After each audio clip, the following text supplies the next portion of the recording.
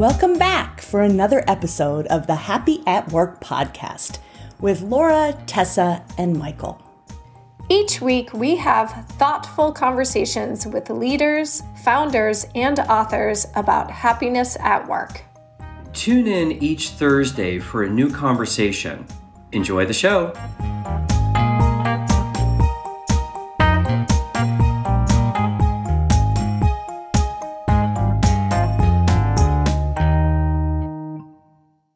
Welcome to the Happy at Work podcast. Today, we have a guest, Kathy Miller, who's the author of Steel Toes and Stilettos. And Kathy, welcome to the show today.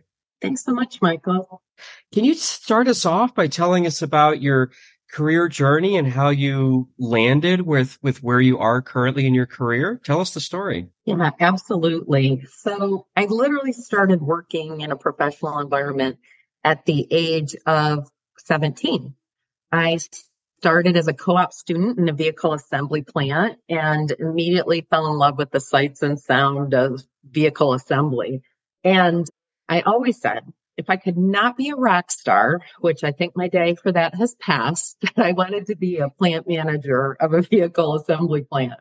So if the truth be known, I never did get to be a plant manager for an assembly plant, but I did get to do a lot of really cool things along the way in my career. I did run a vehicle electronics plant. I led lean manufacturing quality and strategy deployment for a $12 billion public company. And I ran all of Rolls-Royce defense plants globally for a number of years. So I did get to do a lot of really cool things along the way. But on my bucket list that was still pulling at my heartstrings was I always wanted to study psychology. So just a couple of years ago, I applied to Penn and got my master's in positive psychology. And for me, that was life and career changing. So I left the corporate world so that I could work with many companies, not just one.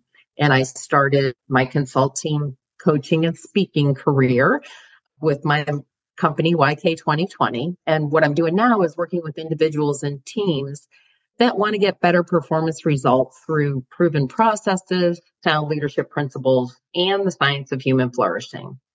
Wow.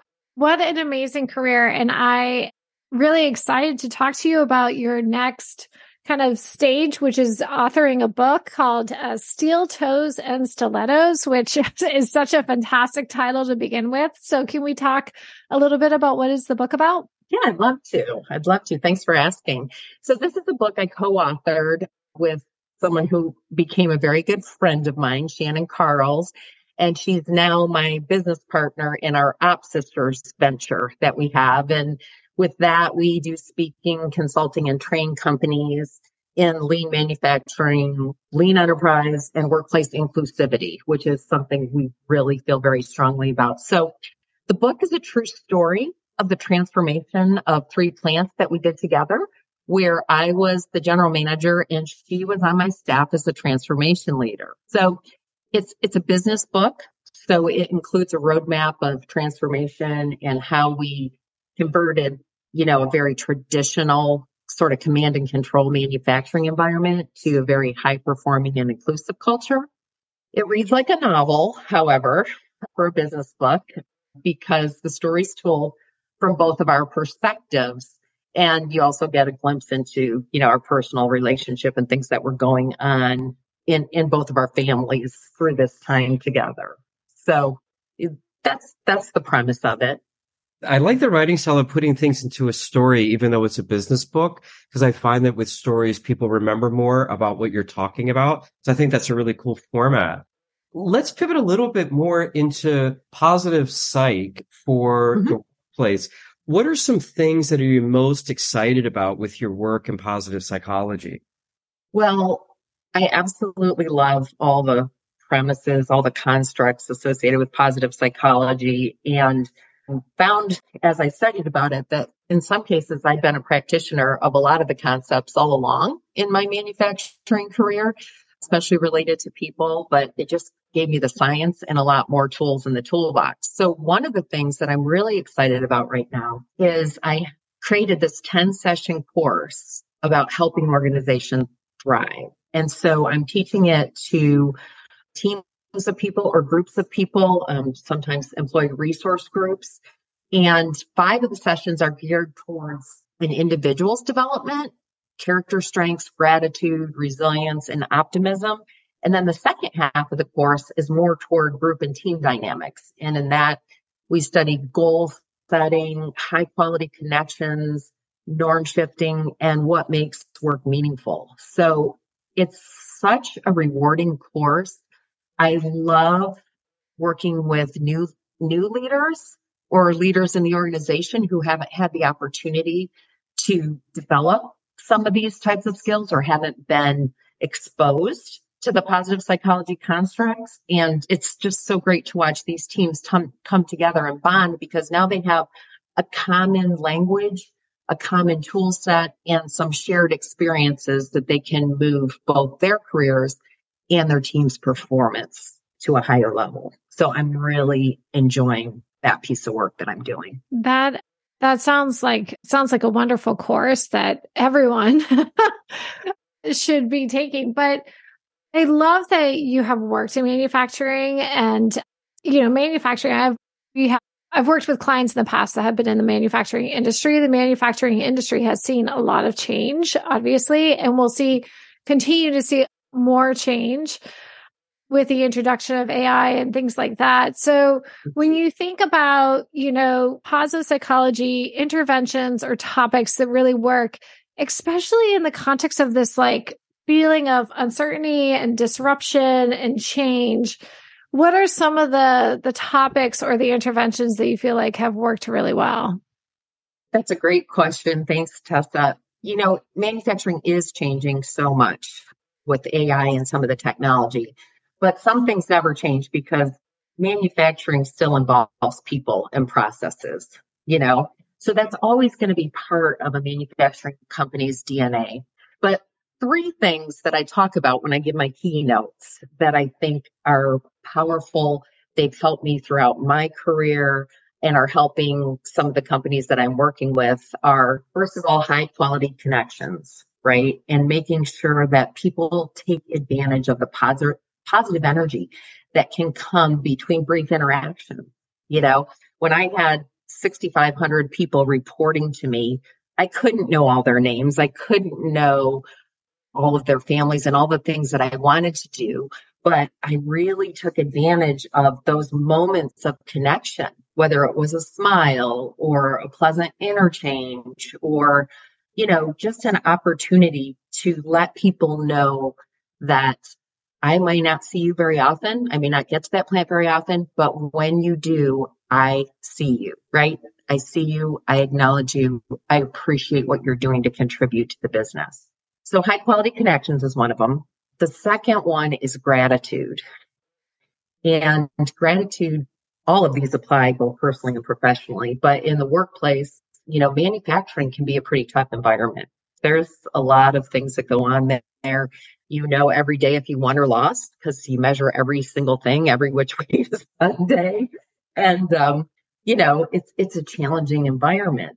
But the thing about gratitude is when you teach people to look for the good things, they're able to reframe some of the challenges, right? Not every day is going to be good, but there certainly is good in every day. And people really benefit a lot from learning the practice of gratitude.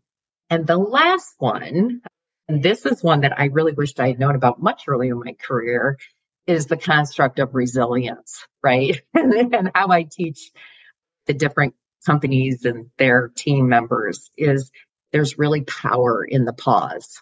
A lot of pressure in manufacturing feels like a pressure, powder keg sometimes. And when challenges arise, if you can take a moment to figure out what is making you feel uncomfortable and how you want to respond to that appropriately, regardless of the energy around you, it can be very, very powerful. Just taking a moment to take a breath, take a sip of water, reframe what's going on is so, so powerful. And it really helps people maintain and develop credibility, as well as helps them too, not doing and reacting and saying things that they regret later. So those would be the 3: high quality connections, gratitude, and resilience. They will always apply in the manufacturing world. Can I ask a quick follow-up? Because you talked about high quality connections, which we when we teach positive workplace at Harvard, Michael, this is always a part of also a construct from positive psychology that we focus on and that Michael teaches about. But I'm just curious, your perspective from looking at AI and kind of what's happening around the, especially in manufacturing, like what jobs are going to be taken and that kind of fear factor that we're hearing from employees right now.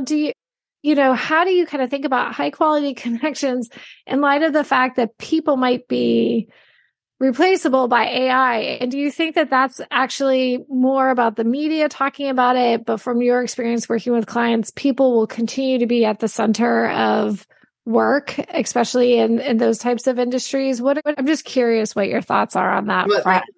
Yeah.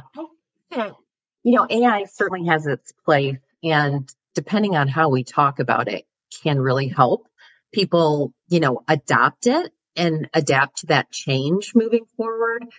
I think what people need to realize is that AI is helpful because we're having trouble filling manufacturing jobs right now. So while it may replace some jobs, new skills are going to be required, technical skills that aren't so manual. And I think that manufacturing as an industry is starting to realize that they have to reskill and retool people. Someone is going to have to still build the products, program the equipment, all the things that happen. I would also tell you that I work with a lot of smaller manufacturers now. And I think that unless you're a very high-tech startup, which some of those happen, I think they'll jump into AI a little bit quicker. And if you're a big company, they're going to adopt it because of the resources, both technical, people, all the things. But there's a lot of middle America that is still going to be doing a lot of things the old way for some time to come. And so I think there's plenty of jobs in manufacturing as we go forward. That's my perspective. Excellent. I think it might be anybody's guess what happens in the future, but I love change. So I think it's kind of exciting to see where all this is going to land out. But I'd like to pivot a little bit more towards the personal side, the Kathy Miller side. What are you working on personally in the positive psychology space? I'm really continuing to work on gratitude. I don't think you ever conquer these things and can't get better at them. Really reminding myself to look for the good things when challenging things come up or things that cause you anxiety, and resilience skills. Like I said, those were something that have come to me a little bit later in my career. So, even working with current clients, sometimes I got to just pause a little bit, and choose my words and reactions carefully. So those are the types of things. And then the other thing that I'm really working on, Michael, is trying to develop a practice of meditation. And that's been really tough for me, but I'm not giving up on it. I have a tendency, because of a long career in high-paced environments, of, my mind just starting about what 500 action items I'm going to start with before my feet even touch the ground out of my bed. And so I find that when I do make the time to practice meditation, and it has to be guided, it has to, I got to have, something off my iPhone. I find that I'm more productive, more creative, more grounded in the work that I am taking on. So again, it's one of my weaker positive psychology skills, but I'm working on it. Great. And you've mentioned and gotten kind of excited the two times that you mentioned resilience. So I wanted to maybe double click on that for our listeners. For our listeners who are like, yeah, I've heard about resilience, but I don't know how to do it or operationalize it. Let's say that someone got a curveball. What would Kathy Miller's advice be to be resilient? What are some things they could actually do? So, of course, there's the book by Karen Privich and Michael Chate about resilience. So I definitely recommend reading that. It's very practical with a lot of skills. But one of the things that you have to do is really recognize that you're being triggered by something, and recognize that you have a feeling in your mood, you have that in your stomach, something is making you want to perhaps lash out or go into a mode of paranoia. So first you have to be really recognizing it and then realize that your reactions is your feelings about it, not necessarily what's happened, right? So what is it about what's happened that's causing this physical reaction? And then there's a number of skills, and resilient skills can be built, which is what's so powerful about them. To just take that, and like I said, I coined the phrase, there's power in the pause. So I recognize this feeling. Why is this feeling bothering me? And then how do I get somewhere productive? So I teach people a lot of box breathing, right? So someone says something to you that triggers you, makes you feel bad, makes you feel less than adequate or whatever. Just take that little breath in and think about, how do I want to navigate the situation instead of just reacting to it? I also recommend, if people are going into a meeting that's going to be controversial, is to take that water bottle with you and take a sip, because that will help your body, right, calm down a little bit, as will taking the breath before you react.